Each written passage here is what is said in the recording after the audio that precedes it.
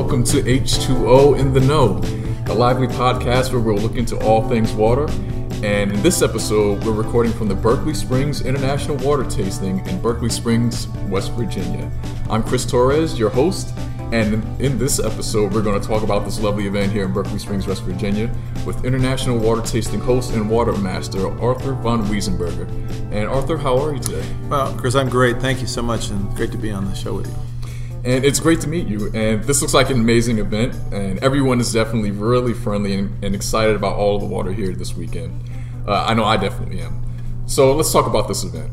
This is the 28th year. How'd you get involved in the beginning? Well, I had been doing water tastings elsewhere, and one of their marketing people for Travel Berkeley Springs found me and said, gee, we're here in West Virginia, in Berkeley Springs, which is known for its water. This is where presidents, the founding fathers of this nation, came to bathe and take the waters. We should do a water tasting in Berkeley Springs and get the attention that the town deserves as far as a water center. And so in 1991, we had our first water tasting, and it kept growing from there. And now it's in its 28th year. And what were you doing at the time when this started? Well, I've been involved in the water industry since I came out with my first book in 1978. I wrote a book called Oasis, The Complete Guide to Bottled Water Throughout the World. And that launched a career as a consultant in the water industry. I worked for Anheuser-Busch, Nestle, Evian, and most of the major water companies, both in the United States and overseas. And so that kind of was a natural progression with what I was doing to oversee the actual evaluation of water by appearance, taste, aftertaste. And what was the first tasting here like? The first tasting here, I think people were very curious because they'd never heard of a water tasting before. It was fairly new at that time. There had been about 2 or 3 other ones that I'd been involved in, but it wasn't something that was done for the public. But this was the first time people actually could come and sit and watch judges tasting these waters and scoring them just like you would with a wine tasting. So what's it like here at this event from day to day during the weekend? Well, this event is really now become something of more of a conference and seminar, convention, mini trade show. It's a chance for people to exchange ideas. You get a lot of people who are in the water business, professionals. We heard from some of them in today's seminar, and you also get a lot of people who are wanting to get in the water business. We have a number of people in the audience who either have just started bottling water or even they've just got a spring and they're thinking about getting in the bottled water business. Of course, it's one thing to have a spring, it's another thing to actually turn that into a commercial endeavor, and it's a big leap and a lot of work to make it happen. There are a lot of participants that are going to be here this weekend from a lot of different places, and there are a lot of waters also. Where's everyone coming from? We've had people from all over the world here, and this year we have entries from New Zealand. We have a water called Kopu that's just been bottled in a can, one of the first sparkling canned waters we've seen in Berkeley Springs. We also have water from Turkey, and that water is in a sort of single-serve plastic glass. You peel off the foil and just drink it. So there's a lot of different kinds of packaging in a lot of different countries. We probably have water from over 50, maybe 60 countries in the years we've been doing this event. This year, the 4 latest additions are Cyprus, Tobago, Jamaica, and Turkey. So we're really excited to see some new countries added to the list, and we've also got some waters from other states we haven't had before. We've almost got all states in the nation except I think Nevada is one we're missing, in Rhode Island, but pretty much everybody else we have. How excited are participants to come here and show off their water? It's a great thing because it's really a celebration of water. We like to honor water, and we talk about how important it is to life. And if they happen to place in the water tasting, they can win either a gold, a silver, or a bronze medal. And they get a beautiful statuette and a certificate and so forth. If they don't win, we don't announce the losers. We only announce the winners because this is a celebration. It's not a I'm better than you kind of thing. What's the excitement like in general here in town when this is going on? I know when I drove up, I knew I was in the right place when I saw a line of people just waving and just clapping and waving signs everywhere. So I knew I was definitely in the right place. So how excited does the town get about this event? It really is a big event for Berkeley Springs. This is one of the biggest events they put on all year long. And a lot of people come into town. Hotels get filled out. As you probably know, most of the hotels in town have no space available. You even have to go further afield to find rooms. Restaurants are full. And traditionally, February, the third week in February in Berkeley Springs, was a pretty quiet time of the year because it was cold weather. But this has changed all those dynamics, and now people flood into town. So can you tell me a little bit more about the background of this event? Were the categories always the same, or did more kind of get introduced over time? We started out with just a spring water and municipal water categories, and that was in the first few years.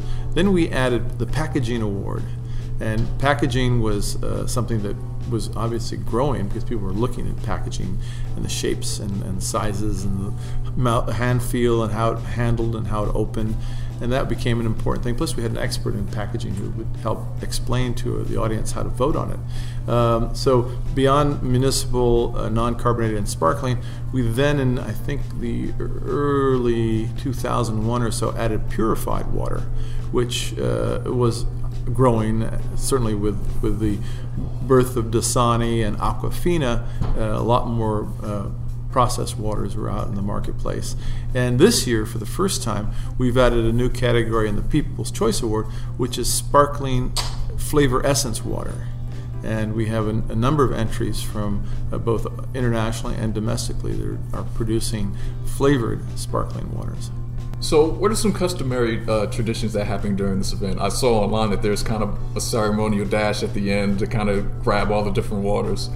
It's nicknamed the Water Rush, and the Water Rush is the very climax of this weekend, and it's really for the public's benefit because if you might have noticed in the conference area near the tasting tables, there's this large display of all the bottles of water that have been entered, and we're talking about dozens and dozens and dozens of bottles of water.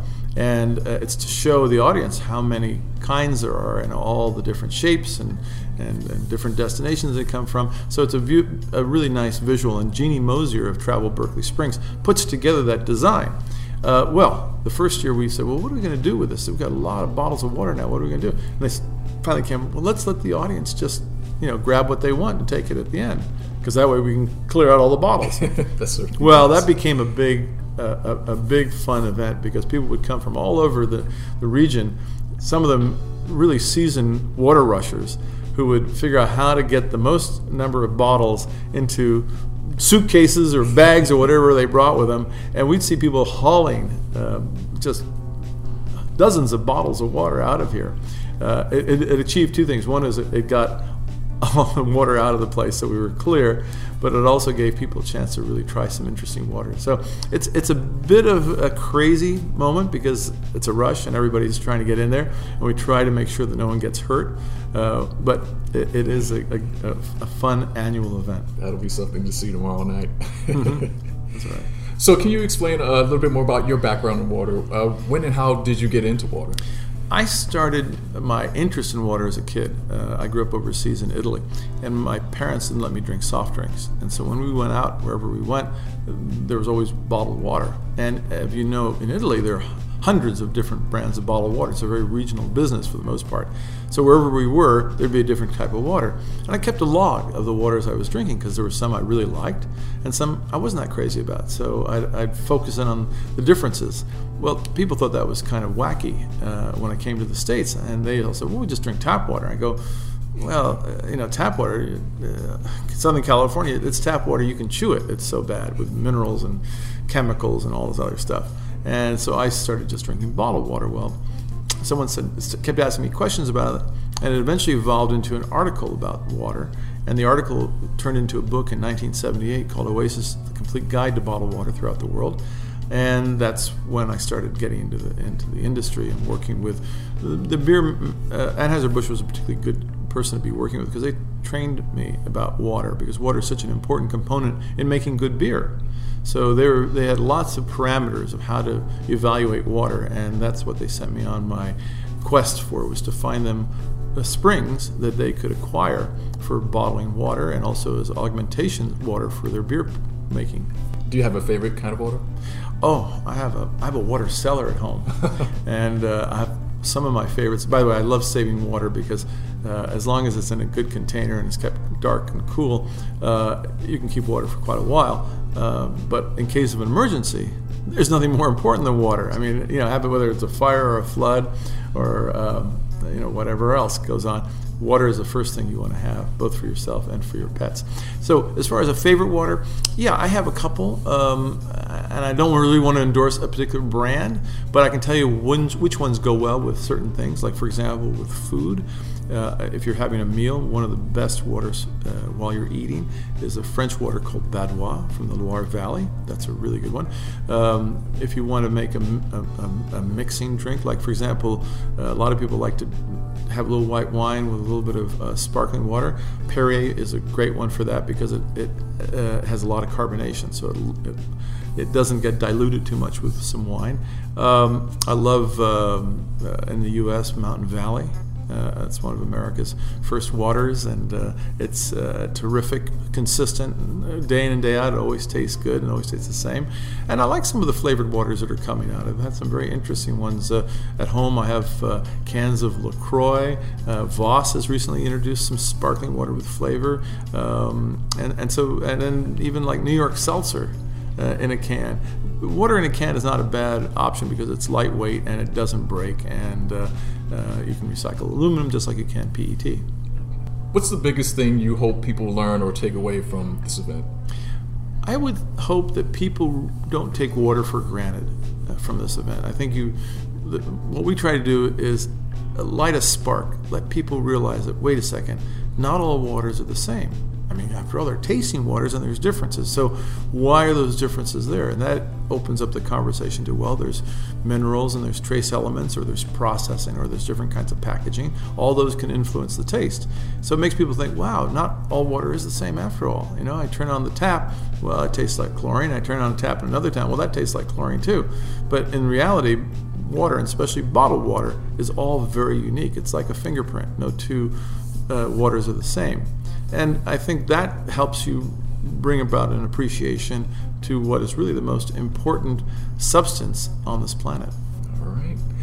And Arthur, I want to thank you again for joining us and allowing us to record from this event this weekend. And it's really great.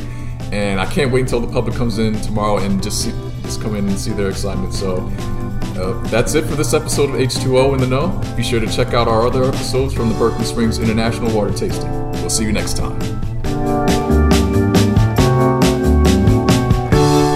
Music by royaltyfreemusiclibrary.com.